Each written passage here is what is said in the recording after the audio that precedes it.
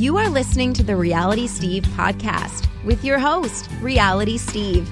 He's got all the latest info and behind-the-scenes juice on Colton's season of The Bachelor and interviewing some of your favorite reality stars. Now, here's Reality Steve.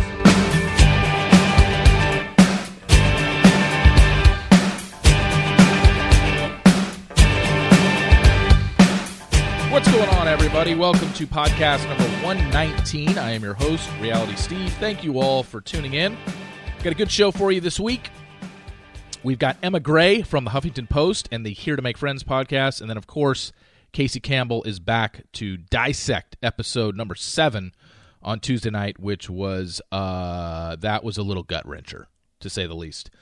I don't know if you can tell in my voice. I am a little bit under the weather. I'm a little congested. I try not to sniffle, as I really tried to hold it in during Emma's recording with Emma, and even Casey for that matter. Or every time I did have to sniffle, I would turn down my microphone. So, but there were a couple times where I just kind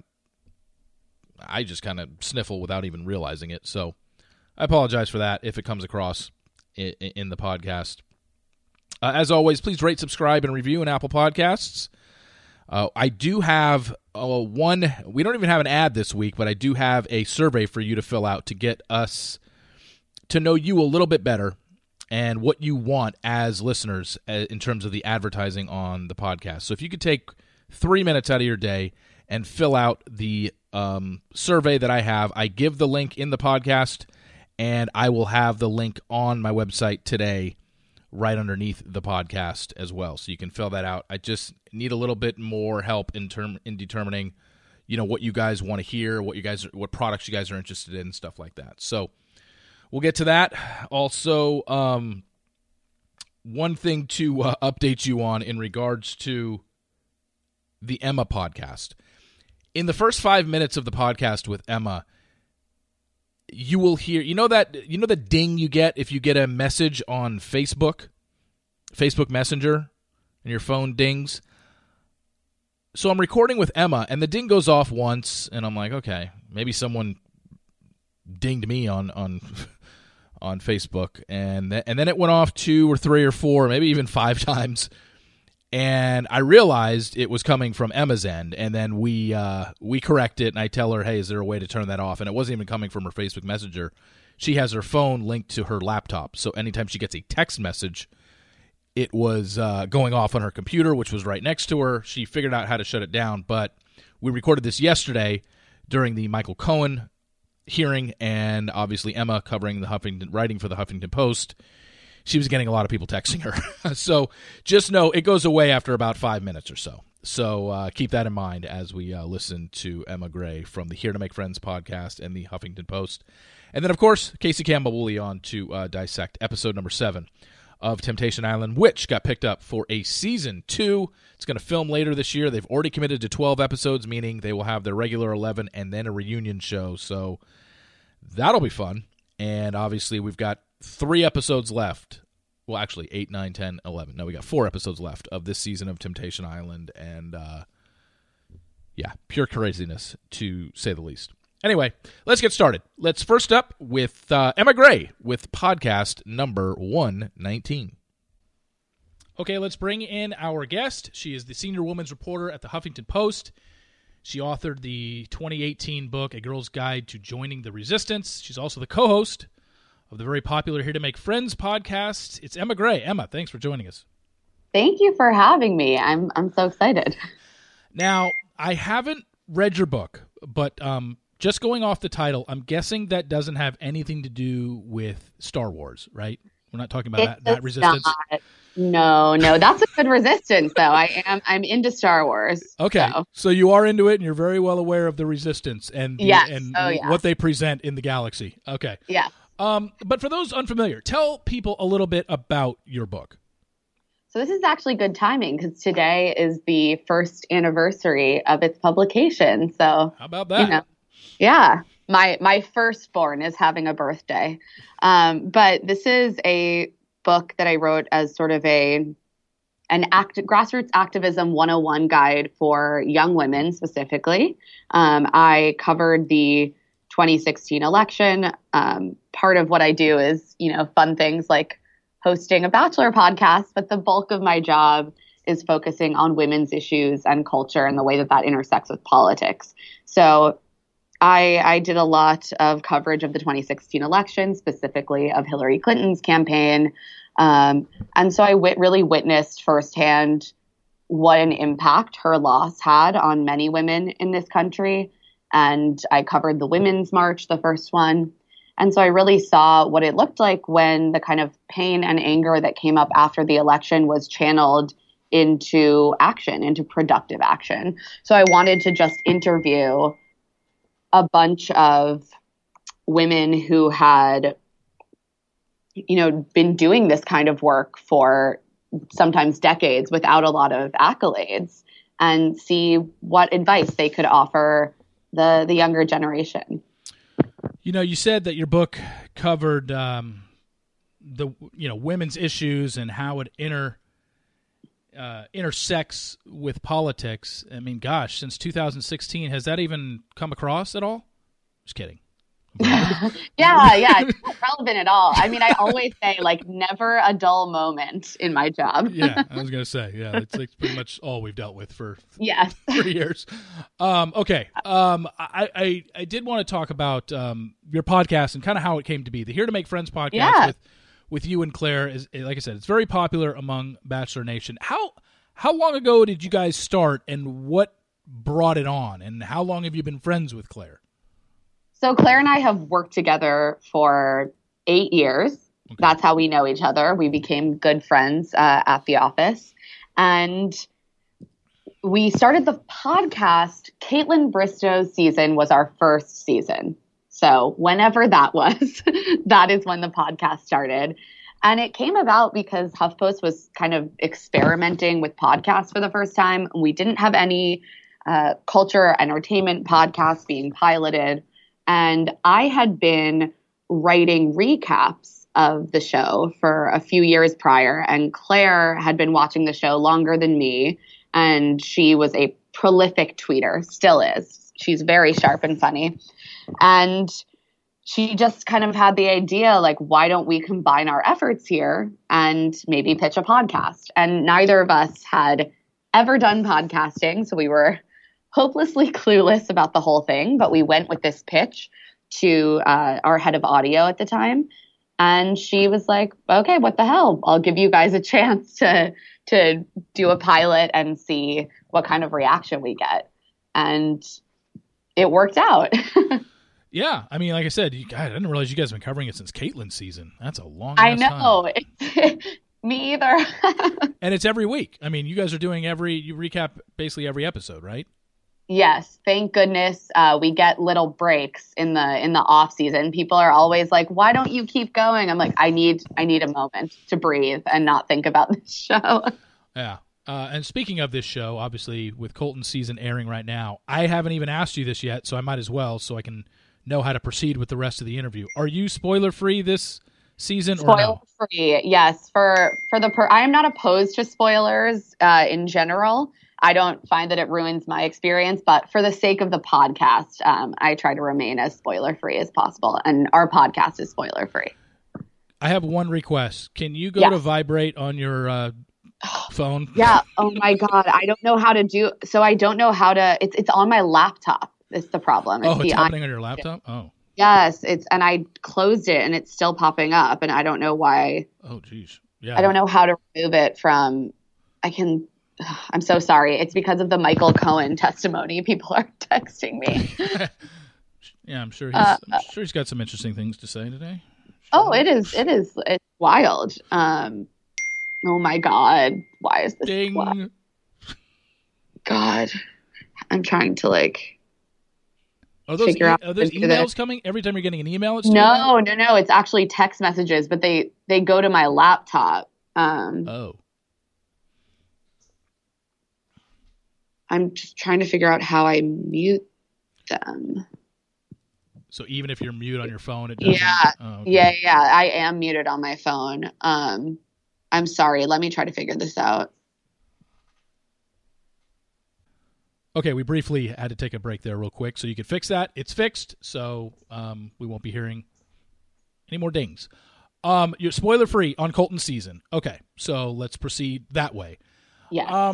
But in terms of your podcast, was there a season or a contestant or even a moment that dominated your podcast for a period of time to where you felt you spent, I don't know, an inordinate amount of time on it, or a topic that just is maybe one that reoccurs on your podcast a lot?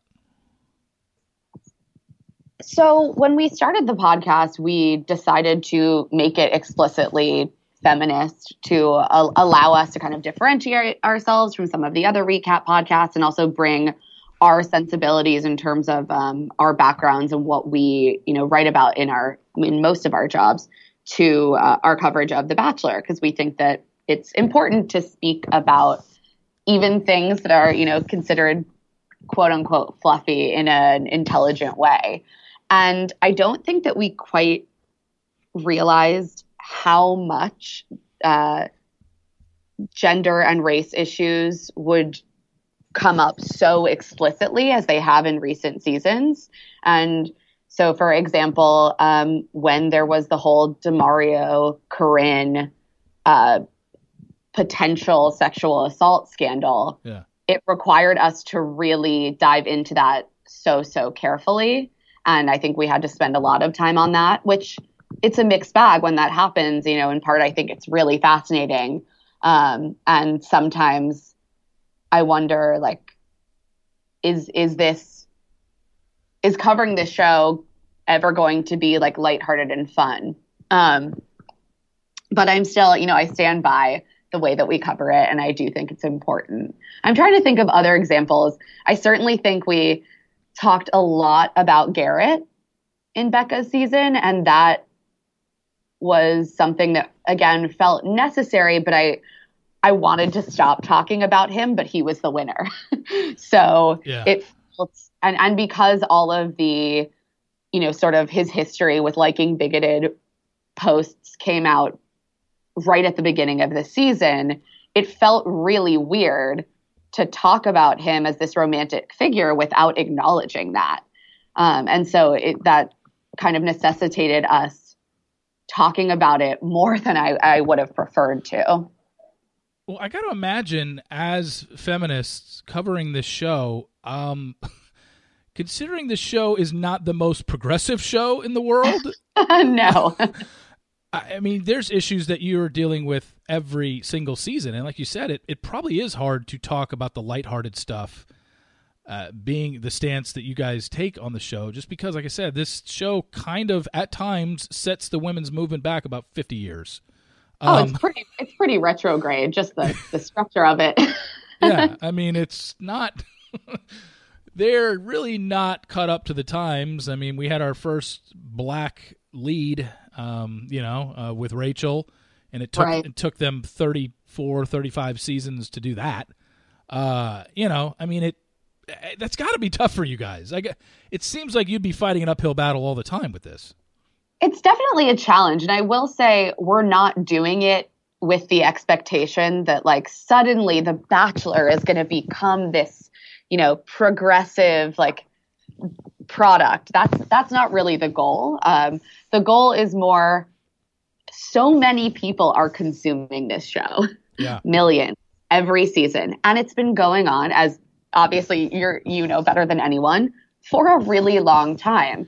And its viewership really, really cuts across the political spectrum, which is also very interesting. So this show is reaching a ton of people. And because it's reaching a ton of people, and because it's been on for so long, there must be something about it that is drawing people in. Even people who, it doesn't fit with their value systems necessarily. And so for that reason, I think it's really fascinating and almost essential to critique it and talk about the messaging that we're getting, and also why we enjoy it at the same time that we're critical of it. Hey guys, stop down real quick. Not an ad this week, but I got a survey for you. In order to support our show, we need the help of some great advertisers. And in order to find great advertisers, we need to learn a little bit more about you. So please go to podsurvey.com/Steve. Take a quick anonymous survey that will help get us to know you a little bit better. That way we can show advertisers just how great our listeners are. Plus, once you've completed the survey, you can choose to enter for a chance to win a $100 Amazon gift card. Terms and conditions apply. Again, that's podsurvey.com/Steve. Thank you for your help. Now, back to Emma Gray, uninterrupted for the remainder of the podcast. I want to talk about Colton season because that's a good segue to bring up Colton and what's going on this season. Have you been enjoying, not enjoying this season? Where are you at with what you've seen through the first 8 episodes? I have been enjoying it. I was not super excited for Colton when it was announced. I just felt kind of meh about him. But I found him to actually be quite charming. He has somewhat of a sense of humor. I think his awkwardness is endearing. And I think we've gotten some actually substantive conversations between him and some of the women, which I have quite enjoyed. There's certain aspects of his adherence to kind of traditional gender roles and traditional parts of the courtship scenario that definitely is not, are not my favorite. And that was pretty apparent during the Hometowns episode with all of the asking the fathers specifically for permission to, marry their daughters. And that was something that I tweeted about. And we'll get to that. We'll get to that later. Great. Yeah, I have that saved for later. Oh, great. Okay. So that's sort of my mixed review, but overall I'm quite fond of him. What about the women? Who did you take to and who do you not care for, if any? I was very into Elise at the beginning. I thought she was like holding it down for the 31-year-olds. As a 31-year-old, I appreciated that, sliver of representation. Yeah. I like Tayshia. I really like Kirpa. I thought she was funny. And I enjoyed Hannah B so much more than I thought I would. She really grew on me over the course of the season. And I obviously really admired the strength that Caelynn showed in speaking so candidly about a topic that is as difficult and personal as sexual assault. And I thought that was a really important moment and something that I really commend her for, using a platform like The Bachelor to address.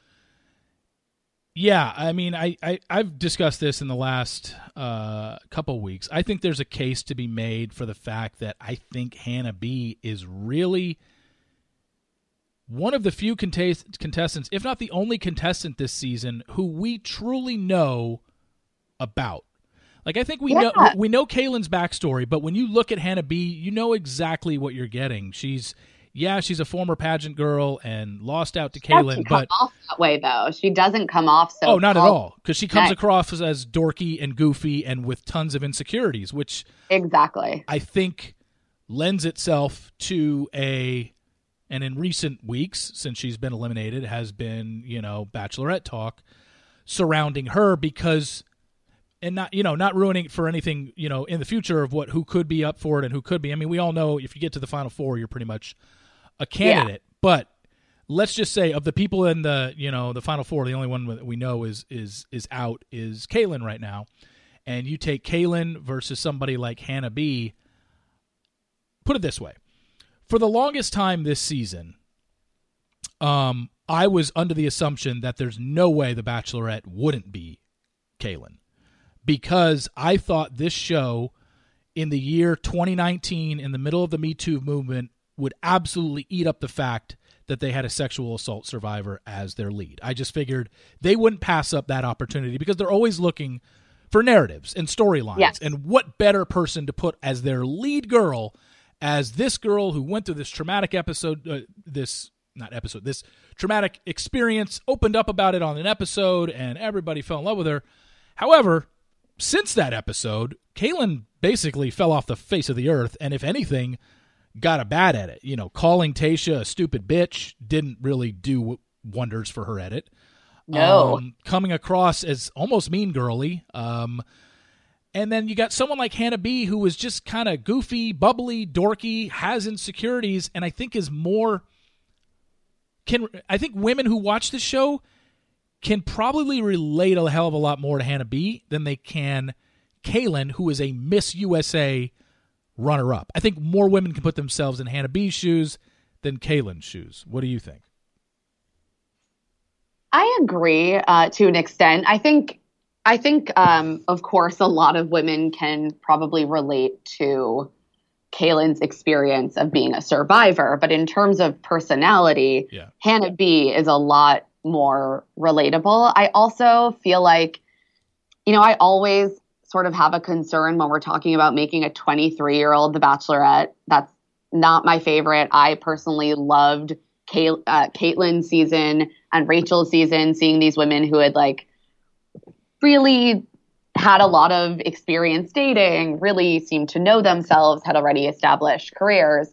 That's my preference. But if we're going to have a 23-year-old, I'd prefer one that has a little bit of overt personality, is willing to kind of be a weirdo on camera. Again, that's something that was really endearing with Kaitlyn Bristowe. Yeah. And I think when people come in to rehearsed, and cautious, it can make the show just a bit less entertaining, which I don't blame people for. I mean, the smart thing to do, especially if you've watched the show, is to come in and be like, I want to not screw this up. I mean, that's a normal instinct. But the moments that end up coming across as the most compelling, especially because we know the format of the show, it's happened a million times. What you kind of live for is the moments that feel like, oh, this is truly why we enjoy unscripted television, because life is messy. Yeah, and I think, everybody knows if you make it to the Final Four, you are a candidate for Bachelorette. And so we've got our 4 women that are left, or 3 women that are left, and then Kaylin, and then I think Hannah B certainly is the running. And we're going to find out in the next week or so who the Bachelorette is, because they're going to announce it on the After the Final Rose on the 12th. So, which is what they normally do. They announce it on that finale show. And then we're right into Bachelorette season. So it will be interesting. I mean, I've heard from I've seen so many fans. I put a poll out there of who they expected to. Yeah, can you hear me?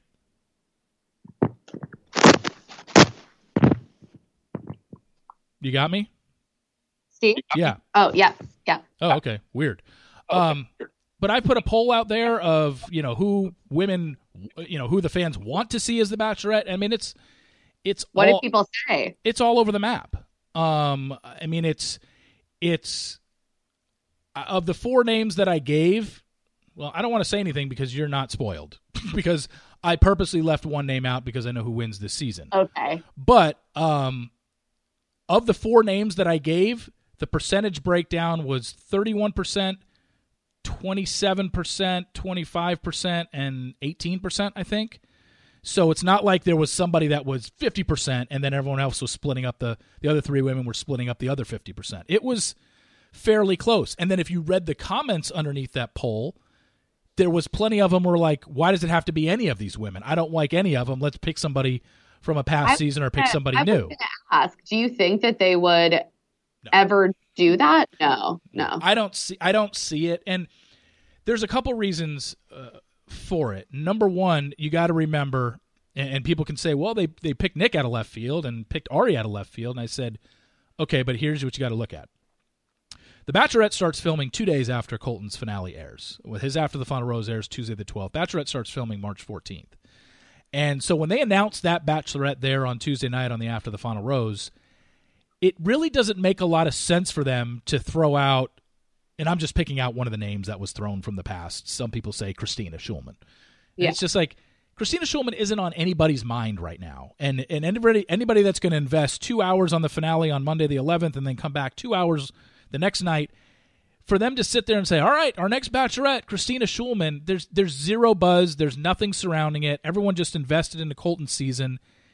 They want to see someone from the season they just watched. The Bachelor's Bachelor's a little bit different in the fact that Bachelorette season starts or ends airing first week of August, but they don't make that Bachelor announcement for another month. You know, Ari was made September 7th. Colton was made first week of September this year as well. They have a month to sit on things, and there's not this momentum gaining for somebody, and they've got Paradise airing that whole month right after Bachelorette stops airing. So you can still pull somebody from that, and I think that's why. And, you know, the facts are the facts. The 14 Bachelorettes that we've had, all but one of them came from the season that we just watched. So I don't see them doing it. But yeah, I guess if it ain't broke. Yeah, I don't see them doing it outside of one of Colton's women, and I don't see them ever going the route of, if they are going to do somebody not from the immediate season, it definitely would be probably someone from the franchise. But I don't see them going the celebrity route. The Khloe Kardashian stuff that was on Twitter this whole week, it was so stupid. No, I think that's just that's just chatter. That's just hype and whatnot. Yeah. I think one of the other things is, and I pointed out, you know, the people that were claiming, like, why can't we pick someone from another season? If you go back the last 3 Bachelor seasons, and probably the average fan has no clue about this, but I knew the number was pretty high, but I didn't realize how high it was. Do you realize the last 3 Bachelor seasons? So we're talking Ari, Nick, and Ben Higgins, the top 4 girls on all 3 of those seasons. So 12 women. Every single one of them is in a relationship right now. All of them. Like, I went through the whole list. And so it's like, okay, so if you're thinking about let's choose someone from another season, now you're looking at 5th, 6th, and 7th place from 2 years ago. Like, it's just not happening. It's those people have zero momentum. I mean, Danielle Maltby and Christina Schulman were the only names that made any sense, and they're not going to be the Bachelorette. I don't know what else to say. It's going to be one of Colton's women. I don't know who yet. I really don't know where they're leaning. Who would you like to see? I don't know. I'm kind of torn about it, honestly. I feel like Cassie and Hannah G would bore me. I don't know. Just not into that. I think Hannah B, Tayshia, or Kaylin. Okay. Yeah, those would be my picks. I don't feel super strongly about it. They all have, I'm not like super excited about any of them, but also, you know, like Colton, people can surprise you. And it honestly depends more on who they cast as the guys, because the lead needs to be able to express themselves and their feelings, and they need to be able to kind of carry the narrative. But the actual drama, we all know, comes from the contestants. I mean, that's why Ari was so frustrating, because he couldn't even do that. He couldn't even like say what he felt, which is the one job of The Bachelor. Yeah, well, it's funny because people talk about the leads all the time and who they like and who they don't like. Yet, you know, the show just keeps plugging along. I mean, I'm in the middle of one of my highest traffic and highest grossing seasons I've ever had, and 80% of the reaction I hear about this season is how much Colton sucks. You know, I mean, I just, he's horrible. He can't speak to the women. He's so boring and all this stuff. And I'm sitting here, I'm looking at my traffic, and I'm like, well, people are interested because not that boring. Yeah, it's like he's obviously not that boring, and that's why. But again, he could be boring. I mean, that's also a subjective opinion. Like, there's nothing that specifically says he is boring or he isn't. I think more than 50% probably don't care for him as a Bachelor, but that has nothing to do with whether or not people are choosing to watch the show. We're all going to watch because hate watching has become a thing now. I mean, that's why people do it. And I mean, what are you getting on your podcast in terms of the feedback of this season and just who you have spoken to? I think it's been a mixed bag. I think some people have been pleasantly surprised by certain aspects of the season. I think we've definitely heard from some women who are frustrated that we're down to the end and it's like a bunch of 23-year-olds. You know, that is a little bit frustrating. But you know what? It's like we hear the same things kind of every season. Every season we get people saying, this might be the last season I'm watching, or I'm only watching to listen to your podcast. Like every season people kind of say that. And then, I mean, probably myself included, sometimes I'm like, I'm done with this. And then I just go back for more because I'm a glutton for punishment. Yeah, I mean, I kind of goes in one ear and out the other when I hear people say that, because I look at not only my numbers every season, but I look at the show's ratings, and I'm looking at Colton's ratings this season. I posted it in my column this morning. Every single week since episode 1, it has added viewers. It went, I'll just rip through these real quick. 5.1 million, 5.6, 5.9, 6.35. Oh, and then it dipped to 6.2 after that, but then 6.23, 6.48, and then episode 8 that we just aired was 6.74 million. So which is typical of every season. They tune in the beginning, they kind of tune out in the middle because there's so many contestants still left and it gets confusing, but then they come around when there's 4 to 6, 7 people left and they want to see it play out. And, I know you don't know the spoilers to this season, but have you heard rumblings about the ending and what goes on this season, or no?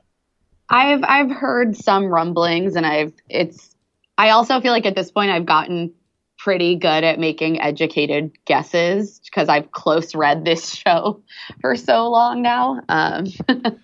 But yeah, I have my, suspicions. I want to know what your guess is. How do you think this is going to end?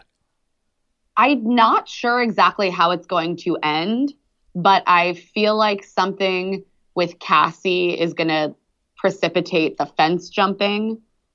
He just seems so obviously into her, and I can't decide if they're going to end up together or not, but I think she's the end game. And they also have been really careful to replay over and over and over again that his greatest fear is that he's going to love someone, they're not going to love him back. We've had a bunch of women self-eliminate, so I could see that playing a role.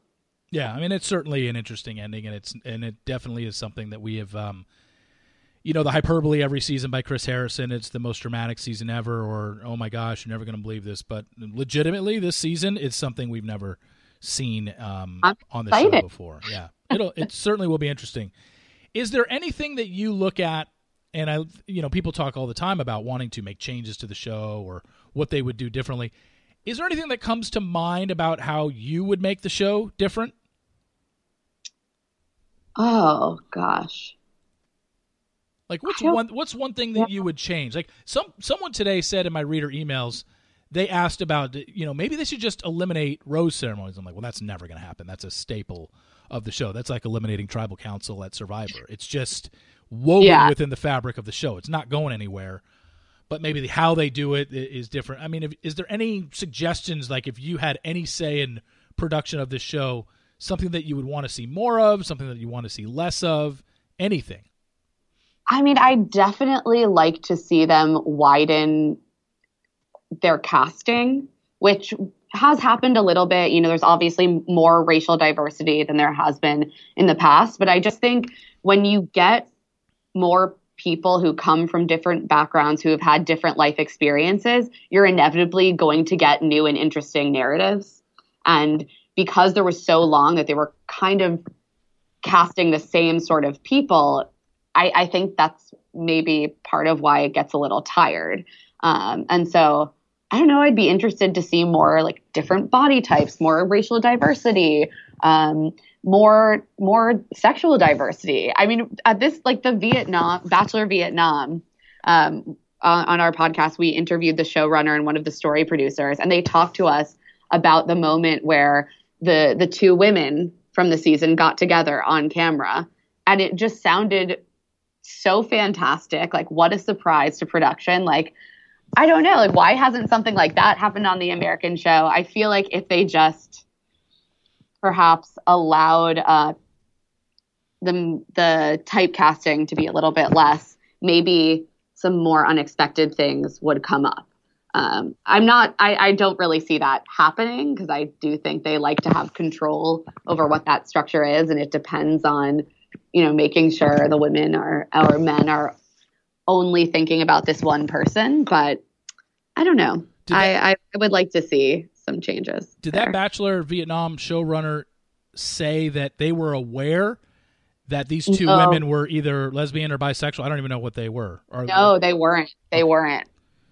Okay. They weren't aware. So it just happened. But I am interested in that, a similar thing happened in Australia, and it's crazy that in so many seasons nothing like that has happened on the U.S. version. And the only openly sexually open contestant that we've seen was Jamie. Yeah, she's right. She was openly bi, but it just was such a silly.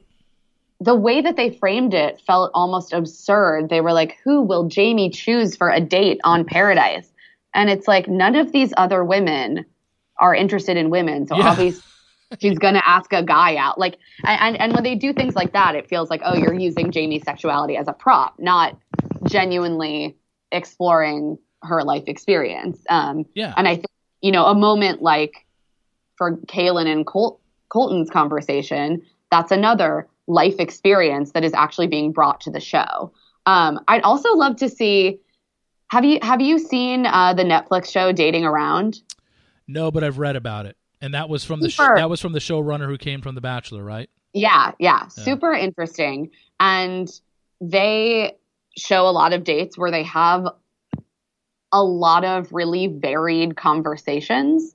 And I still sometimes feel frustrated that The Bachelor, for the sake of kind of pleasing the entirety of the audience, often tends to sort of neuter the dialogue between the lead and the contestants. So they sort of exist in this fantasy world where like political differences don't exist and religious differences rarely exist. And just kind of these things that would, or like, do you want children? And it's sort of just assumed. And I would love to see more like push-pull between the lead and people on the show who perhaps have different worldviews from them.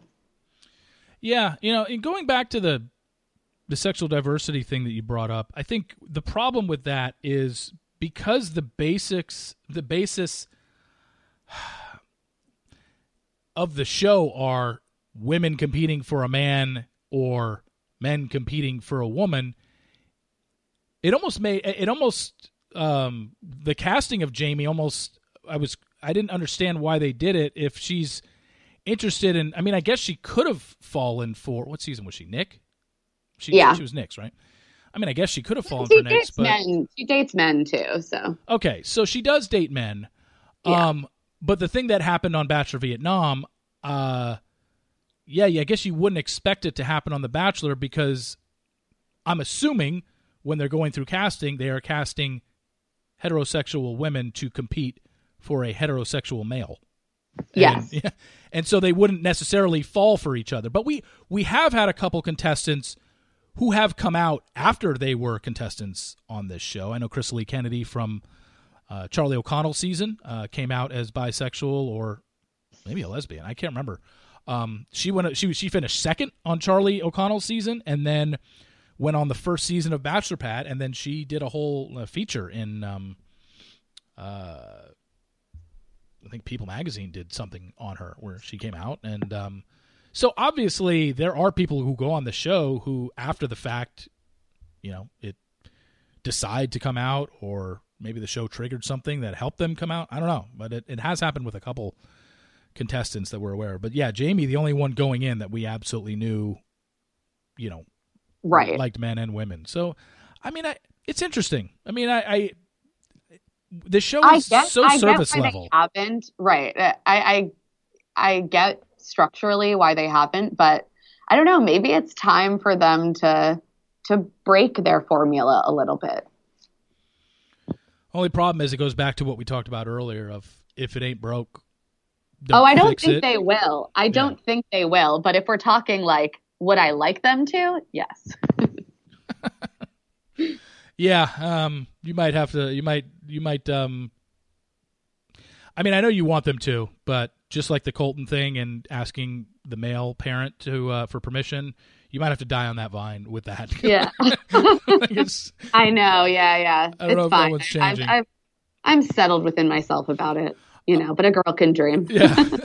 I want to end things with what I do with is called the Final 10, where we I got 10 random questions that are all pertaining more personal questions about you and things that you like and maybe don't like, and just kind of go from there. So question number 1. What is your favorite guilty pleasure 80s show? 80s TV show? Yeah, or it could be movie. I'll go TV or movie. Okay. Oh, I love 80s movies. I mean, like any John Hughes movie. Yes. Yeah, like give me Pretty in Pink, give me 16 Candles, Some Kind of Wonderful, The Breakfast Club. The Breakfast Club I wouldn't consider a guilty pleasure. It's super excellent. But 16 Candles, super problematic, but I still love it. Problematic? Because there's a lot of like casual racism with the Long Duck Dong character. There's like a sexual assault, things that didn't register when I first saw it when I was a kid. And looking back, you're like, that didn't age well at all. Yeah, you could never get away with what they did in that movie. Oh, no. Now, Pretty in Pink, one of the most underrated movies of all time from the 80s. Love it. I love it. My theme music at the beginning of end of every podcast is from Pretty in Pink. It's the Rave Ups, Positively Lost Me. And it's it's just something that song has always stuck with me. And that's why I use it in my podcast. I love that. Pretty in Pink. What a classic. Do you know this? This is a little Molly Ringwald / John Hughes / 16 Candles, Pretty in Pink trivia. Pretty in Pink came out the year... No, 16 Candles was first, and then Pretty in Pink. Did you know that if you watch Pretty in Pink... God, I keep saying Pretty in Pink. If you watch 16 Candles, a scene in the beginning of the movie where Molly Ringwald is walking through the hallways, on her notebook, she has written the Rave Ups, who were a band at that time. And then the Rave Ups end up actually being the music for when they go to the bar in Pretty in Pink with Ducky and all that. They're the ones that are performing. And Molly Ringwald's sister is the one who either married or had a child with the lead singer of the Rave Ups. It's just this weird... Oh, I love that. What a good piece of trivia. Oh, yeah. It's just this weird mix-up because... And I didn't even know it until after the fact, until I read it online one time, and then I looked for it in 16 Candles. Like, oh, yeah, she wrote Rave Ups on her notebook. Anyway, okay, question number 2. What is your favorite slow song of all time? Oh, God. And you're not allowed to say Shallow since it's on everybody's mind after the Oscars. I mean, yeah, obviously. It's the greatest. Let's see. I'm the type of person who you're like, what's your favorite? And then I'm like, wait, what's a song? I've never heard a song. But I'll go with, just because I'm feeling some nostalgia, All By Myself, Celine Dion. Oh, all right. Question number 3. Obviously, you've written for the Huffington Post for a long time. It's such a general question, but maybe something sticks out to you. What is your favorite person or story you ever covered? Oh gosh. Let's see. I'm trying to think. I've written so much. I mean, something that I was really proud of was a piece that I wrote in the wake of the whole Aziz Ansari story. Yeah. And I don't think he was like my favorite person to cover, but I thought that conversation brought up a lot of really interesting threads, and I was proud of the way that I was able to kind of tie them together into a nuanced piece. And it was one of the most personal things I've ever written. So I was very proud of that, and I got to like go on MSNBC and talk about it, and yeah, it was cool. Did you ever speak to the woman in question on that? No, I did not, because she was an anonymous source to babe.net. So that's right. She talked to babe.net. Yeah. Okay. All right. Question number 4. How many movies can you recite word for word, and which ones are they? Oh, definitely a handful. I think I could recite along with them. Yeah. Working Girl. I recently rewatched Cruel Intentions, and apparently I know quite a bit of that dialogue. Mean Girls, probably could recite quite a lot of. And I'm sure there's more. It's funny because my answer to that is basically I could easily do Breakfast Club. Yeah. Actually, Breakfast Club, I probably could too. 16 Candles, I could do a lot of, not word for word. I could do all the main scenes that everyone recites, but the basic, but even basic dialogue in Breakfast Club I can do because I think I was 5th or 6th grade when that came out, and that's a pretty intense movie for a 5th or 6th grader back at the time that it came out. But I watched it nonstop when I would just come home from school and put it on and watch it, and I just thought it was so funny. And thinking back on it now, I probably didn't understand half the stuff that they were talking about in that movie. Oh, when I first saw that movie, I did not understand half of it. I was pretty young, but I remember feeling like, wow, this is a really deep, important movie. Like, I'm just struck by this movie. I absolutely loved it. Oh, another one I could recite a lot of is Clueless. Oh, okay. It's funny. I think I saw Breakfast Club about a month ago. It was on one of the cable channels, and I stopped to watch it and whatever. I mean, that movie still holds up today, and that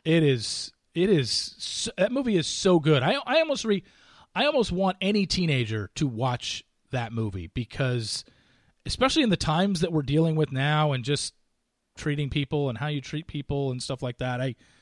That movie is excellent, and it's amazing it still holds up 30 years later because not many movies do. I think the thing about that movie is that the fundamental message at its core, even if there are, moments or situations that don't quite hold up, the through line is what you're saying is that that you don't know someone's story, that you might have a lot in common with someone that you consider an other to you, and everyone has vulnerabilities. And so I think that's just a universal message, and and especially when you're talking about growing up and feeling alienated, like that is not going to go away no matter what decade it is. Yeah. And like you said, there are moments in that movie where it's like, now the treatment of, the cursing at each other and the treatment of some people and stuff like that, that part, just goes along with the movie. But like you said, the overall theme of that can never get lost on anybody, and I still would suggest that anybody watch that movie. And plus, at the time, I thought it was at the time, I was not the John Bender character. I was Andrew. I was the jock in high school. But the Bender character, I just thought was the funniest thing ever. I thought that was so, he's hilarious, but, I mean, could he have been any more of a pig and sexist? Probably not. But at that time, I'm just like, wow, that was just the funny lines that he was saying as a 6th grader. I mean, also Judd Nelson was just so good. Yeah. In that movie. Oh, it was such a great movie. Anyway, question number 5. Most interesting. This is tough because, again, I'm sure you've had a few, but most interesting podcast guest you've had, and maybe a podcast guest that how it differed from maybe how you thought it would go. Maybe someone you thought you'd like and you didn't, or maybe someone you weren't really sure on, and after you spoke to them were like, whoa, interesting. Yeah. I think so. So Allison Williams is one of our most delightful podcast guests.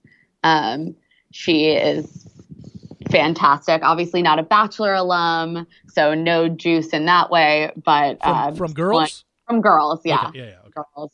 And she's someone that I had been somewhat of a fan of in her performances in Girls. And then we found out because she said something actually to Cosmo UK about listening to our podcast. We were like, oh, I guess she listens to our podcast. Maybe she wants to come on. And now we've become friendly with her, and she's just completely delightful. And I love seeing her completely unbridled enthusiasm for this franchise. And then in terms of your second part of your question, I think that Olivia Caridi is someone that I wasn't sure how she was going to be in person, given the way that she was edited on the show. Yeah. And then I just immediately adored her, and I find her to be very charming, very smart, and just so much fun to be around. And I find, I always am skeptical at the women that are vilified. I always kind of want, especially if they seem to be like a little against type for The Bachelor, I always kind of wonder, like, are they really, quote unquote, a villain? I felt a similar way about Taylor Nolan, who we've also had on the podcast and is fantastic to be around in person. And so Olivia was someone that I was like, wow, your personality is very different than what was presented on the show. And I find most of the time it's not that different. But with her, it was. Yeah, anybody that has listened to my podcast over the years and has read what I wrote knows that I am Team Olivia, always will be Team Olivia, love her to death. And she's been a guest 2 times on my podcast. I've been on hers 2 or 3 times. I mean, it's just... She definitely got a raw end of the deal, and she owns up to the mistakes that she did make on the show. She's never claimed I was perfect. She goes, I gave them exactly what they wanted, and I didn't. But it was almost like at the time that I was doing it, I didn't realize what I was doing, and that's what happened. And she's always owned up to the fact that she is never done well in a giant group setting of women. It's just never been her thing, and she knew that she wasn't liked, and she kind of felt ganged up on there. But we all know Olivia's story. I love her to death, and she's great. Question number 6, totally random. What are your favorite toppings on a pizza? Pepperoni and onion, actually. Pepperoni and onion.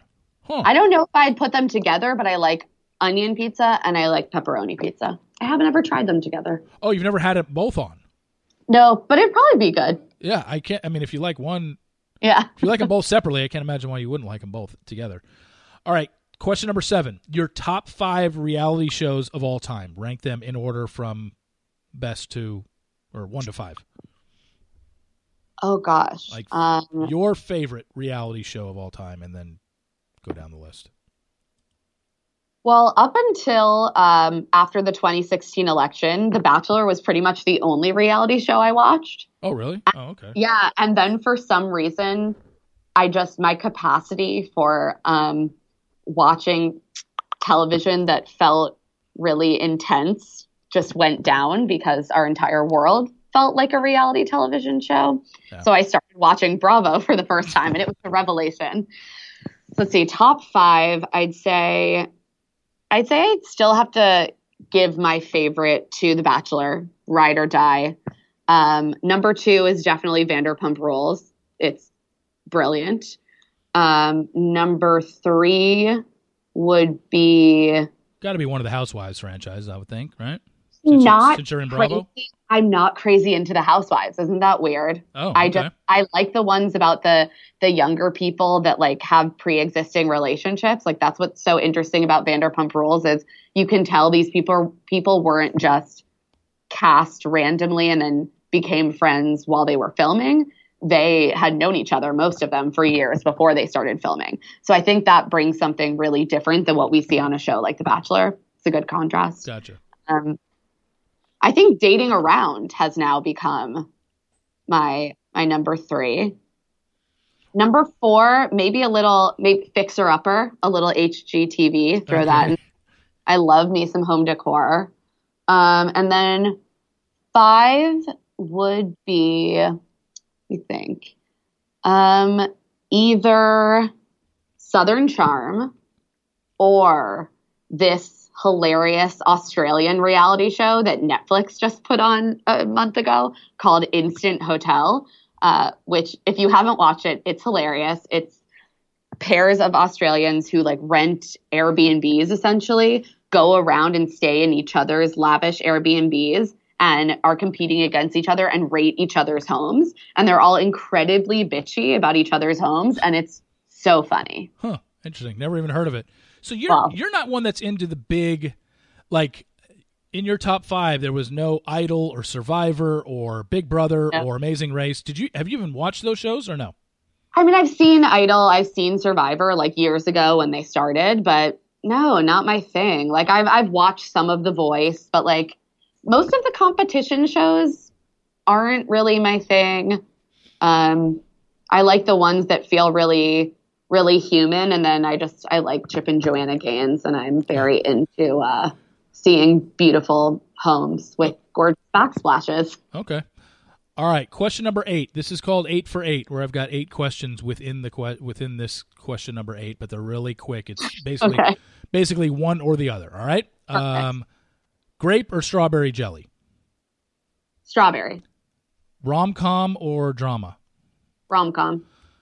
Creamy or crunchy peanut butter? Crunchy. Ugh. Vacation, domestic or international? International.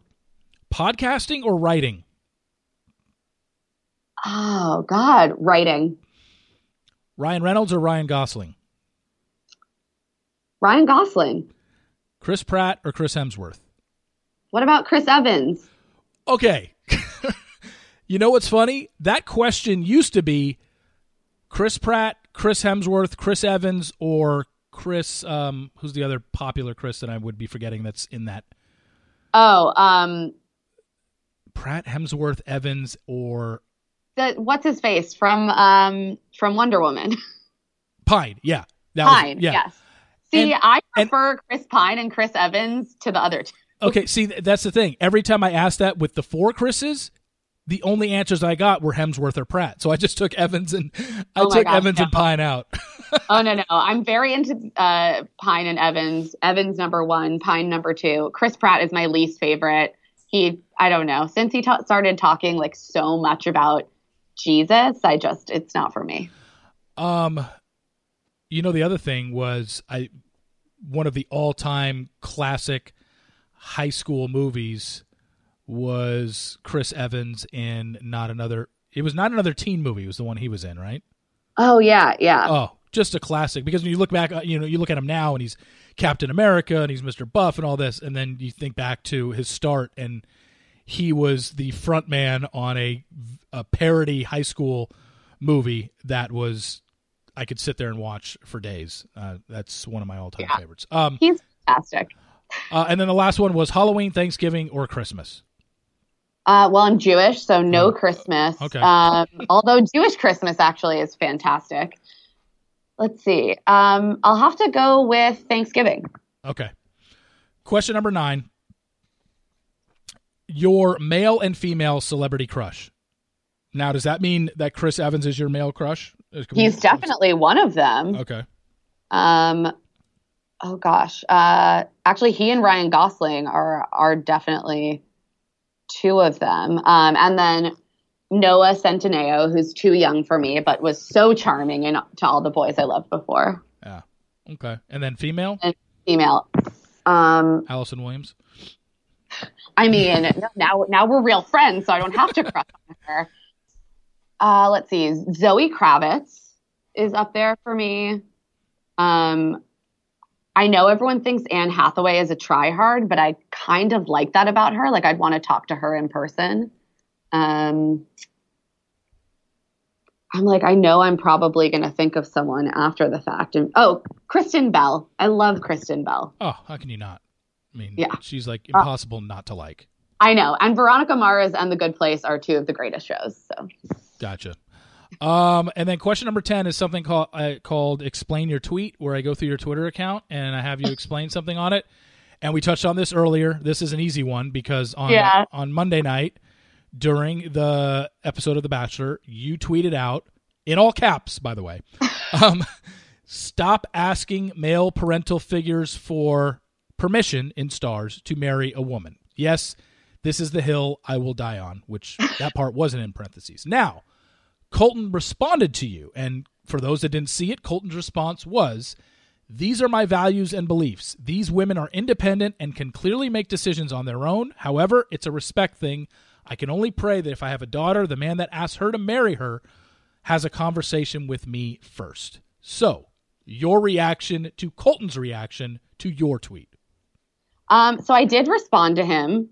I wrote 2 tweets in response and then clarifying myself. And then he responded and said he saw where I was coming from. So that was actually shockingly a nice interaction on Twitter, which is so rare. But I take issue with the fact that just because you consider something your value or a tradition, that it's not open to critique, especially when, look, this wasn't a private, meeting the parents scenario, a private engagement scenario that I'm like coming out swinging for. This is on a show about sort of an idealized version of dating and marriage and love. And it's broadcast to, as you said, 6.5 million people. So that's giving us messages about what this love and dating and courtship should look like. And I think it's worth pointing out that the tradition and what I take issue with more specifically is the fact that the use of the word permission, which implies that the male parental figure, not the mom, the dad or the stepdad or whatever male guardian, needs to grant another man permission to essentially like hand off his daughter to him. And this tradition arose because historically marriage was about economics. It was an economic brokering, and women were essentially treated as property of their fathers to then be passed off to their husbands. And there's a reason that and that's the reason, there's no equivalent. It's not as though like people say, this is just tradition. It's a respect thing. Well, then why aren't you showing that same respect to this woman's female parental figure if she has one? And why isn't the woman then showing that respect to her future husband's family by going to them and say, do I have your blessing to join your family? Do I have your permission to accept your son's proposal? I just think there's clearly a double standard there. And of course, everyone should definitely get married and engage to who they want in the way they want to do it. And if that's their tradition that feels really meaningful to you, then of course, like that's your choice. But that I also think it's totally fair game to have a critical conversation about why that tradition exists and whether it's still relevant. And we know this show probably isn't going to ever attack the critical issue of this particular ritual that they do every season. That we just, it's just. I also think I was struck by how extreme it felt with Colton. I think in the last few seasons, of course, we always see some version of this, but we've seen the term blessing be used more often than permission. We've seen just a general conversation for approval with both the mother and the father, or the whole family. We've seen more parents say to the bachelor or bachelorette, that's my child's decision. I trust them. And there was none of that in this episode. And Colton specifically said multiple times, I can't look a father in the eye if I have doubts. I need to man up and I have to, I could never get down on a knee without the father's permission. He used the word permission a lot. So that's what I took issue with. Okay. No, I mean, it was, I didn't see a response to him, but that's interesting that you guys had a little back and forth and it was able to be civil. But, Emma, you've completed the final 10 and you've completed this podcast. Great job. Thank you so much for the insight and coming on the podcast today and sharing this. The first time we've had you on. Definitely we'll have you on in the future for sure. Oh, thank you so much for having me. You know that I love listening to your podcast, so it's definitely an honor to be on. Thank you. I appreciate it. And we will talk to you soon. Take care. Yes. Thank you very much to Emma for that. Never had her on before. I've been on their podcast a few times in the past and wanted to bring her on and get her thoughts on everything. And very well spoken. I mean, if you've been a writer for the Huffington Post for 8 years, you definitely know your shit. And very well spoken on the show. Some interesting opinions about this show. And I know that there are some of you that are listening right now probably listen to the Here to Make Friends podcast every week. So I wanted to definitely have her on and talk about that. So thanks again to Emma for coming on. And as always, we get to the second part of the podcast every week while Temptation Island is airing. As you know, we have a weekly conversation with Casey Campbell. So let's get to her right now, talking about episode number 7. All right, here she is, Casey Campbell from Temptation Island. Casey, how are you? I'm good. How are you doing? I'm good. Great news in Temptation Island world that they have been picked up for a season 2, thanks to you guys and the great season that you've brought us thus far. Yeah, I know. I couldn't believe it. So exciting. I think I read they get like 12 episodes, a reunion. So yeah, it must be doing super well. So exciting. Yeah, no, it's good to see. I know obviously it's gotten a lot of social media buzz, the show has, and I think bringing attention to it as much as I have on this site, I've had a lot of people tell me, like, I didn't even know it was on, or I had never even heard of this show until you've talked about it every week, and now I'm addicted.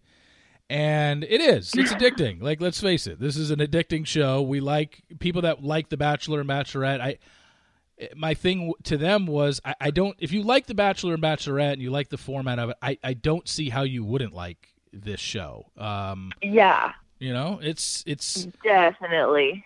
I know there's no rose ceremonies or whatever, and you're not competing for one person, but this is actually way more interesting. And although it's reality TV, it's way more real. Yeah, like that's the craziest thing is I've been such a Bachelor and Bachelorette fan my whole life, but I get like DMs, comments all the time where people are like, I'm not even watching The Bachelor right now. I'm watching Temptation Island, and I'm like just blown away. Like that really does blow my mind.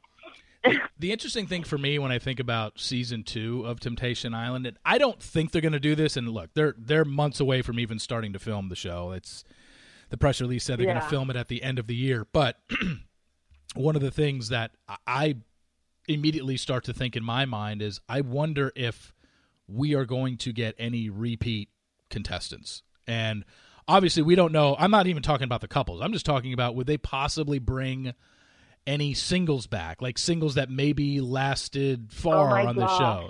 Would they bring them back for a second time around? I don't know. That's a good question. That would definitely make it interesting and very juicy. Yeah. Bringing back old cast members. Or even old couples. You never know. Crazy. Even old couples. You never know. Or even new couples that are formed. Maybe they need to go on the show. New couples need to go on the show. All right. Let's get into Tuesday night's episode with it started off where we left off, which was you leaving in a huff at the bonfire. We've already gone over last week why you did what you did and why you didn't want to watch the video. Yeah. You were obviously not a happy camper when you came back to your villa or whatever. And you've talked about anxiety and you've been open about it. Was it at a level 10 that night after you got back from bonfire? Because it really looked like you were not doing well.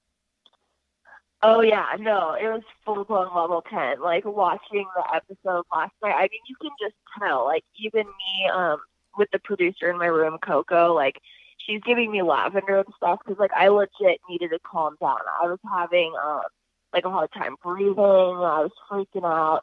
And then you could just see me when I'm talking to the guys, to Justin and them, like, I can't stop playing with my hands. I'm like super fidgety. So yeah, no, it was definitely a 10.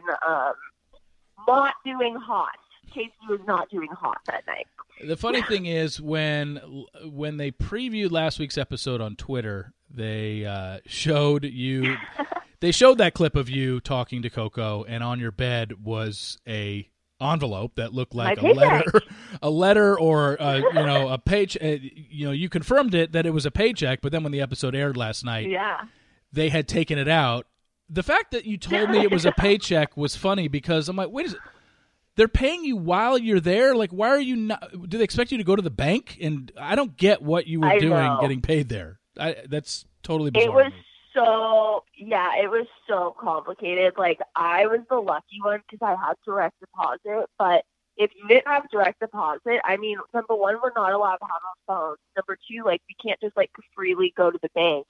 So it was just a huge ordeal, like, every single week. It was complicated and a huge ordeal, the whole payday situation, that's for sure. I guess that's a little bit of inside just because, I mean, I think people watching the show probably understand that there's a payment element to it, just like there is if people, contestants on Bachelor in Paradise. But I think I was just always under the assumption that you as contestants either got paid before you left for the show or once filming was over. Like, I didn't realize they were paying you during the show when you can't do anything about that paycheck at the time. So weird. Yeah, no, it was so weird because it was my first reality TV experience or really any experience like this, and it was very weird how it was still just a normal payday. We had to fill out a normal payday form and all this stuff. So, yeah, it was very surprising. After that scene, we get a shot of the guys talking about what they saw at the bonfire.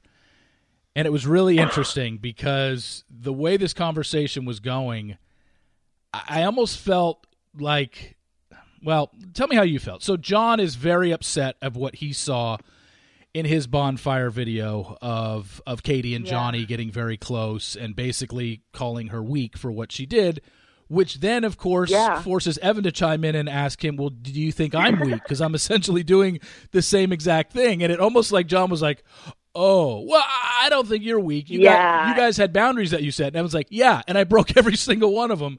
I almost felt like John and Carl didn't know how to tell Evan that they didn't agree with what he's doing because what they were saying, what John was saying about Katie is essentially what Evan did to you. So how did you take that whole scene? Yeah. I think that John and Carl got stuck in a bad little moment because I think it's clear as day, just the reactions on their faces that, they think Evan is weak. He's doing exactly, if not worse, what their girls are doing. And it's also their boy, boys are boys. And they're always have each other's back, so they don't want to go against bro code and their little bromance going on. But yeah, it's obvious. John, as soon as Evan says it, John is oh God, he doesn't even know what to say. And then Carl, as ever, being wise and smooth, is the weakness is not you, the weakness is in your relationship. I definitely give him props for saving the whole situation like that. But yeah, it's obvious the guys do not agree with what he's doing. It's kind of comical, to be honest. When you were talking to the guys, I think it was either later that night, it might have been the next night, but you mentioned it earlier. You were talking to Justin and how you were very fidgety and shaking a little bit. You had mentioned, you told the guys basically what you saw or what you heard on the video, and you said, look, I think, he's seriously with somebody over there, and you said if he had sex, it's over. And then you mentioned the thing about we have the option to send a 30-second video to them, and Justin tells you, I wouldn't give him nothing. And was there any part of you thinking about not leaving Evan a message? Yeah, actually. I mean, you saw the guys' reaction very briefly, but no, the guys, all 12 of them were very much do not give him a message. They're this guy does not deserve a message. When they found out about the messages, they were very pissed about it. It was definitely a topic in our house for a day or two. I did not know what I was going to say. You see me saying that, I have no idea what I would even say. But then I was just when it came right down to it, it's this is someone that has been in my life for 10 years. It's been not even 3 weeks separated. I have no idea what is actually going down over there, and I need to get him a message to just get him back on track because this is old patterns. This is old behavior that I've seen before. These are old feelings that I've had, and it's all too familiar. And I just knew in my heart exactly what I needed to say to really wake him the heck up. And I just, at that moment in time, it just felt right to send the message. One of the women this season, and I think it's pretty evident by watching everything. Obviously, you've been through a roller coaster of emotions on the show this season, but one woman that certainly seems to have maybe experienced the most out of all this is Nicole. She really seems to have grasped more, learned more about her relationship with Carl and learned more about herself probably than maybe any of the other girls. I'm not saying that you guys didn't, but she really seems, because she constantly keeps bringing up the fact that, hey, yeah, Carl and I had a great relationship, but until I got here and I saw how Katie felt about John and how Casey felt about Evan, like, I'm not even close to those women's levels. Yeah. Yeah, no, it was Nicole. She's a fascinating person. I mean, she's already kind of admitted in previous episodes, like, she's dealt with being a little bit cold-hearted and a little bit closed off. On the show, me and her, like, we would talk every morning when we wake up and, like, check in with each other at night. And, excuse me, she just grew so much as a person. Like, it got to the point where, like, this girl couldn't shed a tear when I first met her, and then we would have talks towards the end, and she's, like, crying and opening up and being vulnerable. And one of the saddest things that she ever told me, actually, she held my hand one time, and she was just like, I'm so honored to know someone that can love the way that you do. And she was, like, emotional when she was saying it, and just knowing that she's never felt that way about someone, or didn't know, like, people are capable of loving like that. It's sad, but it's also such a blessing that she came on the show, because it showed her just a different way to love, and, like, that butterflies are real, and she deserves to know that. She's an incredible girl, and yeah, she changed a lot in a very short period of time. That's for sure. You know, we teased it last week that this was going to be by far the most emotional episode of the season. There was probably more crying in this episode by more different people than we've seen all season. One of them we saw was John. I mean, after John got back from the bonfire, he broke down in the kitchen, and it was tough to watch. He really was affected by what he saw with Katie. And when you watched it, what were your thoughts of seeing how John couldn't even? It's almost like he was just going to talk about it and be cool with it, and the second he started talking about it, he couldn't do it and broke down. Yeah. When I was watching that, I felt a few things. I was just like, dang, like, he's really his heart's breaking. Like, what he's feeling right now, I am feeling that over at the Mountain Villa. He's like, you could just tell, like, this is just so not the way that he thought things were going to go. Like, he really had faith in his relationship and Katie, and that's how I felt. It was almost like a mirror image of myself, honestly. It's like, okay, like, I'm in the Mountain Villa, and then there's John, is me over at the Beach Villa. Like, we're both going through the same situation, and I just feel for him, because there's such a double standard when it comes to, like, women crying and men crying. So I know him getting emotional like that must have been scary, honestly, with other men and all the girls in the house. And you can just feel it. Like, you can feel how just devastated and shocked he is. And yeah, it definitely tore at my heartstrings, because I had no idea he was that broken up. And it was hard to see. Well, the dates started this week, and Casey, being the equal opportunity dater that she is, goes on a date with yet another guy that's different from anybody else that she's got. Like, you're the only person that's every date you've gone on has been with a different person up to this point. I know. It's so funny. You went on a date with Luna and his overalls, which Nell, I did.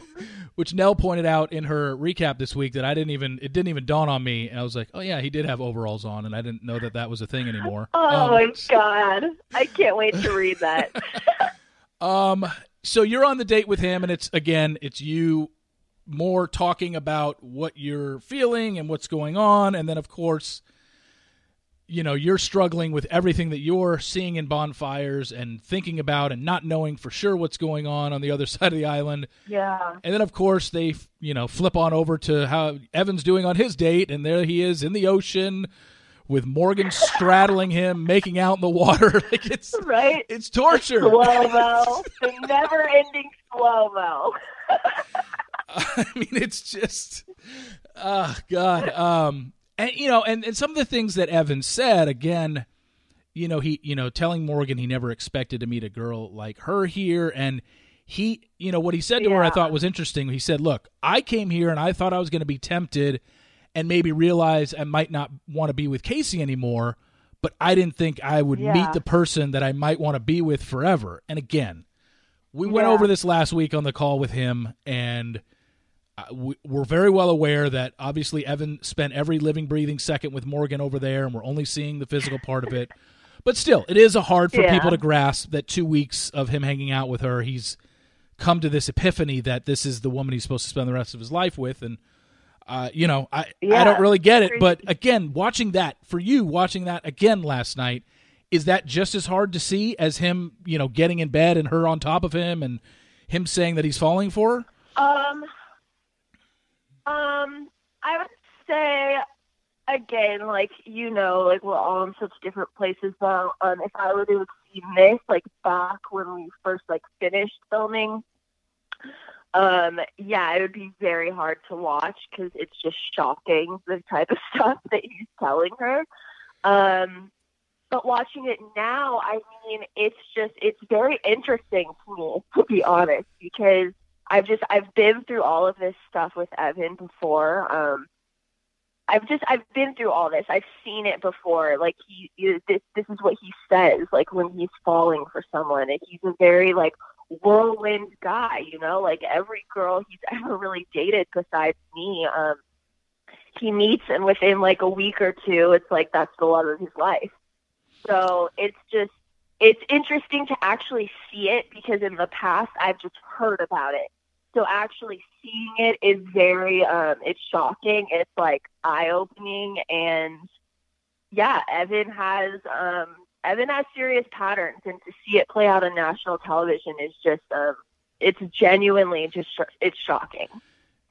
That's the best way to put it. Is this some of the stuff that when he courted you, he was saying to you? With me, I'm the only girl that was different. With me, he always took things slow with, to be honest. He didn't rush things with us. He definitely said those types of things, but after we really dated and spent time together and built the foundation. But other girls, I've heard a lot of these things before, and I've been told of him saying a lot of these things before. So it's just, he's a passionate man, and he was on Temptation Island, and he was being passionate, and One thing that we learned, I think there was a mini pool party going on. You guys were all splashing around or whatever, but we did learn that Shari and Katie say that they take the longest to get ready. Obviously, you hang out with these women a lot. Good Lord. If we had to break down the 4 women of longest to shortest, what's the order of taking to get ready? Amount of time taking to get ready. This is actually simple. Katie, hands down, no one comes close to Katie, okay? She's a 3-hour minimum girl, and she's proud of it, okay? 3 hours minimum. She can take more time than that if she needs to. We literally were always, I love her to death, we were always waiting for Katie. It's we're supposed to be ready in 30 minutes, and she's still putting on self-tanner that takes an hour to dry, and her hair's in curlers. She's a funny one. And then Nicole and Shari would come in second. They're kind of a tie. They always finish first, but they still take a long time to get ready. And then me, I'm hilarious. I could take 30 minutes. I was literally not even just with the 3 girls, but with all the single guys. I was always the first one on set. And not just the first one, but I was there an hour before everybody else. It got to be, it was a joke. The producers were who's ready? Yep, Casey. Casey's ready in a room napping while everybody else is finishing up. I was always ready. So Katie is the queen, and then Shari and Nicole tied, and then me, I'm always ready and waiting for them. I'm just curious about when you say 3 hours for Katie. Are we talking from the second she steps into the shower till the time that she is done and ready to go? We're talking 3 hours? Oh, my gosh. Yes. How much of that time is spent in the shower of the 3 hours? Does she take long showers, or she's more of the accessory part? She takes long showers. I think maybe 30 minutes in the shower. She just takes her time, her sweet time. Well, it probably took her longer too in the shower when Johnny's in there with her making out. You know, that probably slowed things down a bit. I know. That was my shower, by the way. I was like, when did Johnny and Katie sneak into my shower? Oh, it was your shower? Yeah, that was mine and Nicole's. Like, it was our outdoor shower, part of our bathroom. I think we let them in one night when, like, we were partying or something. But, yeah, they just, like, snuck in there and took a shower in our bathroom. Okay. Here's something I know you're going to have an opinion on. So Evan brings up, he's talking to Morgan and Catherine, and Evan brings up the fact that they have the opportunity to leave a video message for their significant other, and Morgan kind of like, whoa, wait a second. You're not leaving her a message? You're not telling her? You're dumping her? And Morgan was really bothered by the fact that that he wasn't going to, I don't know, end a 10-year friendship / relationship over a 30-second video. In a 30-second message? Yeah. Yeah, I mean, your thoughts on that? I mean, I could pretty much probably guess what they are. Yeah. Okay. Well, yeah, I mean, I'm not going to lie. It looks ridiculous. I mean, seriously, like 10 years? I don't know what kind of relationship it's been in, but like I've known this guy since I was 19 years old. I've lived with his family. We have a full-blown life together. I've been really open about it. To end that kind of relationship in a 30-second message on a reality show, that's just so disrespectful. Like, it's just not at all the way to go about something like that. So I don't know. Again, I don't know what kind of relationship she's been in. I really don't know anything about her. But, yeah, that was something else to hear her say that. But at the same time, I do understand why she's concerned. I mean, he's telling her all these incredible things. He's all in, like, it's her and him. We're going to do this thing together. And he can't even send me a message to let me know what's going on. Like, he's just leaving me in the dark. Like, that would be concerning if I was her. Because it seems like he's trying to have his cake and eat it too. Like, he's doing his thing with Morgan, and he's hidden over at the beach villa, and he doesn't know what videos I'm seeing, and he doesn't know what I know, and he's just trying to keep this whole charade going as long as he can, and him sending me a message. Evan knows how well I know him. Like, I can look at him and just know what's going on in his mind. So him sending me a 30-second message, it almost wouldn't even matter what he said in it. The second I saw him, I would know what's happening, and he knew that. So, of course, he's not going to send me a 30-second message, and she should be concerned that he's not sending me a 30-second message. That sums up my thoughts. When I asked you at the end of last week's episode, I said, put yourself back on that day.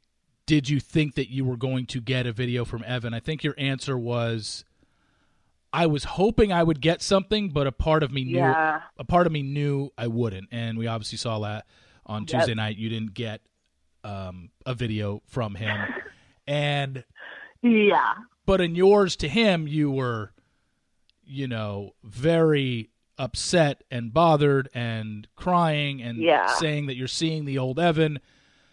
Now that you watched the episode and you saw Evan's reaction to your video, I mean, this kind of goes back to what I told Evan last week. What I said to you is, like, deep down, I really do think Evan is a good guy at heart, and I really don't think that he is a malicious person at all. Because when I saw him react the way he did to your video, I knew that I think Evan's got some serious flaws, and I think a lot of those flaws stem from what happened to him earlier in his life. I just don't know how he can't be scarred from that. Anybody would be. And definitely. When he reacted the way he did to your video, I said, okay, I get what he's going through, because again, I don't know. Maybe Evan is the greatest fucking actor in the world. I don't know. But he has me convinced that he's really hurting by what he did. I mean, when you saw his reaction last night, what did you think? When I saw his reaction, oh man, this is tough. I actually had some of our mutual friends reach out to me about it last night, so they had opinions as well. I'm torn, honestly. When I watch it, I'm like, oh dang, like he's really hurting, like this is sad. But then it's also like, okay, if you're this upset and you're talking about like how much you miss me, when like meanwhile there's like this girl that you're basically committing your whole life to in the other room, like you need to like take a second and like reel it in, like go away, go in a little room by yourself for like a day and really like get your shit together, because something is off. Like you're all over the place. It's obvious, it's clear as day how confused you are, and you're caught up in the moment, and you need to really like figure your shit out. And then a small part of me, because again, I know Evan well. I mean, 10 years is no joke. It doesn't matter if we weren't exclusively dating the whole time. I've known this kid since he was 18 years old. We are now 28 and 29 years old. It's a long, long, long time. I know him.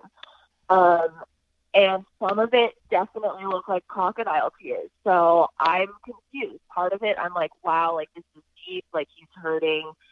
I hope that he gets through this.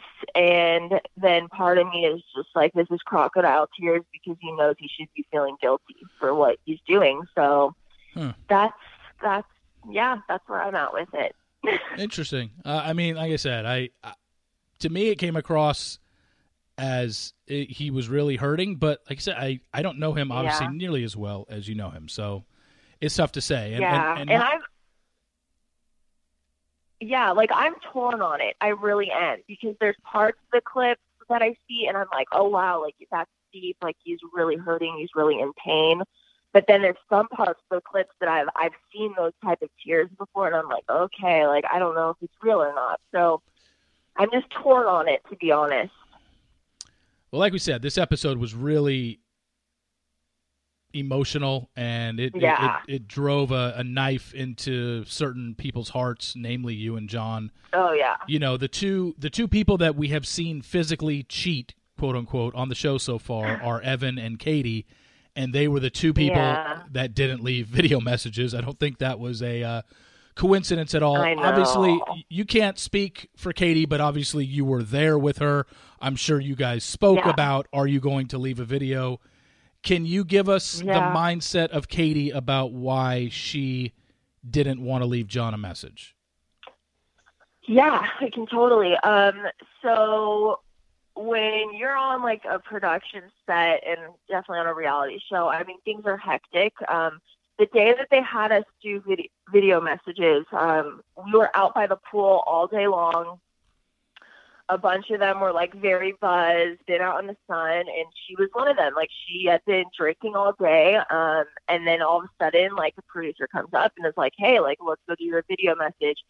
And in that moment, she was like, "The last thing I need John to see is like me tipsy and not like I can't give this like 30-second concise message with like everything that I need to say when I've been out at the pool all day partying." So that's actually what happened with her. She kind of, in a way, got like screwed over a little bit. Me, like I don't drink, so I was just ready to go. And then the other two girls, they got asked earlier in the day before we'd been like partying all day. So she kind of got caught in a weird situation. But then also, I feel like she'd be okay with me saying this. She was devastated when she found out that I didn't get a message. Like all four of us, like after we got our video messages, we got into the Escalade and they're all talking about their messages. And, like I'm quiet. And then I just like casually like throw in, like I didn't get one. And she just like broke down because she immediately was just like, oh my God, like Evan didn't send you a message and I didn't send John. And she came into my room that night and she was so scared. She was like, Casey, like I feel like I'm the girl Evan, like in this house. She was like, and just seeing like what he's doing to you, I can't even imagine what I'm doing to John. And she was just devastated, just crying in my bed. And I just had to reassure her and just let her know like everything's going to be okay. Everything happens for a reason. And like she does have a good heart, even though she's confused right now. But yeah, she was absolutely devastated over the whole 30-second message thing for quite a few days. And actually, even to this day, like she wishes she did. Yeah, no, it was tough to see. Yeah. I mean, just watching her watch John's video, she was, I don't even know, actually. Yeah. I think she pulled a Casey. I think she closed her eyes and she was just listening. I don't even think she looked. Maybe Yep. Okay. Yeah, she did. She chose not to look. She just Yeah, heard it, but crying the whole time. And Yeah, and then afterwards was saying how upset she was and she felt guilty then and whatnot. yeah. You know, it was a tough episode. Next week, episode 8. God, we're getting there. We're getting to the end. I mean, we're slowly. I know we are. It's crazy. We are 4 episodes away from the finale, and next week, episode 8. Honestly, I watched episode 8 like 2 weeks ago. I cannot remember what the hell even happens or what the big thing is. I know it's more. I know it's dates again. Oh, we do have. Not to give any names away or whatever, there are, I think there's a triple elimination where they send 3, you guys send 3 guys home. Oh, yeah, we haven't had an elimination in a while. Yeah, and it's 3 this time, not just 1. You send, or 2. Yeah, that was crazy. Yeah, you guys send 3 guys home, the girls send 3, you guys send 3 guys home. Yeah, and the girls send 3, or the guys send 3 girls home, and then there's dates, and then we do get a bonfire next week, which I'm sure you and I will talk about. Yes, we shall. Another. That's right. That's next week's bonfire is another doozy. Okay. Love me some bonfires. Yeah, and just to follow up before we wrap up here, Casey, I'm so excited that you're going to be coming to the Reality Steve Fan Appreciation Party this year in Las Vegas on June 7th. Like I mentioned, we don't know who you will be bringing. I know, right? Such a mystery. I mean, it could be, and I wasn't even saying like, will it be a guy? I mean, you could bring the girl. Like you're open to bringing whoever you want. Doesn't matter to me. Yay! So I know, I can't wait. Yeah, it's so much fun. It'll be fun. And that'll do it for episode. What was this one? 7. Yeah, that'll do it for episode 7. Casey, we will talk to you next week because I'm sure we've got a lot to talk about after episode 8. Yes. Sounds good. All right, talk to you next week. All righty, talk to you later. Bye. Well, there's Casey. Thank you very much to her. Thank you also to Emma. Earlier in the first guest in our podcast, a good talk about all things Bachelor Nation and her causes that she fights for, and I hope you all enjoyed that for podcast number, 119. As always, please rate, subscribe, and review in Apple Podcasts. It's much appreciated. If you notice during Emma's podcast, this week's ad is a survey to take to help us understand better what you're looking for in advertisements in podcasts. So if you could go do that, if you skipped through it, whatever. But if you could go to podsurvey.com/Steve and take maybe 3 to 5 minutes out of your day and fill that out, it gives our advertisers a better understanding of the people that listen to my podcast and what kind of products they're interested in. So please check that out. It is podsurvey.com/Steve. Also, if you want to be a part of the He Said, She Said podcast, which will be coming out, episode 16 just dropped this past Tuesday. If you listen to it, it turned into a what songs do I listen to during sex kind of thing. It got I'll just say this. It took on a life of its own, and then Ashley made her own Spotify playlist called Reality Steve Sexy Time. But let me just make something clear. It's not like every single time I make sure I say, okay, wait, before we start, let me put this on. Like literally it was 1X, and it was more done out of a joke because I specifically labeled the playlist lovemaking playlist, and all the songs really had nothing to do with lovemaking, and it was just a bunch of top 40 pop songs. So, yeah. Anyway, go listen to that, episode 16. It was surely an interesting one. But if you want to be a part of a future episode, episode 17 we'll be recording next week, please email me, email Ashley. let us know what time zone you're in. Let us know your best times you can record during the day, and then just kind of give us a little snippet of what you want to talk about, and we'll set something up. But again, as I mentioned at the end of the Casey podcast, Vegas Fan Appreciation Party, the 5th annual one, coming up this June 7th at the Rio Hotel. If you want to be a part of it, just email me. Let me know if you're flying in, driving in, or if you live in Vegas and you're just going to drive over from wherever you live. There are spots still available. We are almost, I don't want to say we're almost at capacity because this party can fill a lot, but I have to limit it to a certain amount. I'm thinking I can get around 125 or 135 max people there, and I think we're at about 80 right now.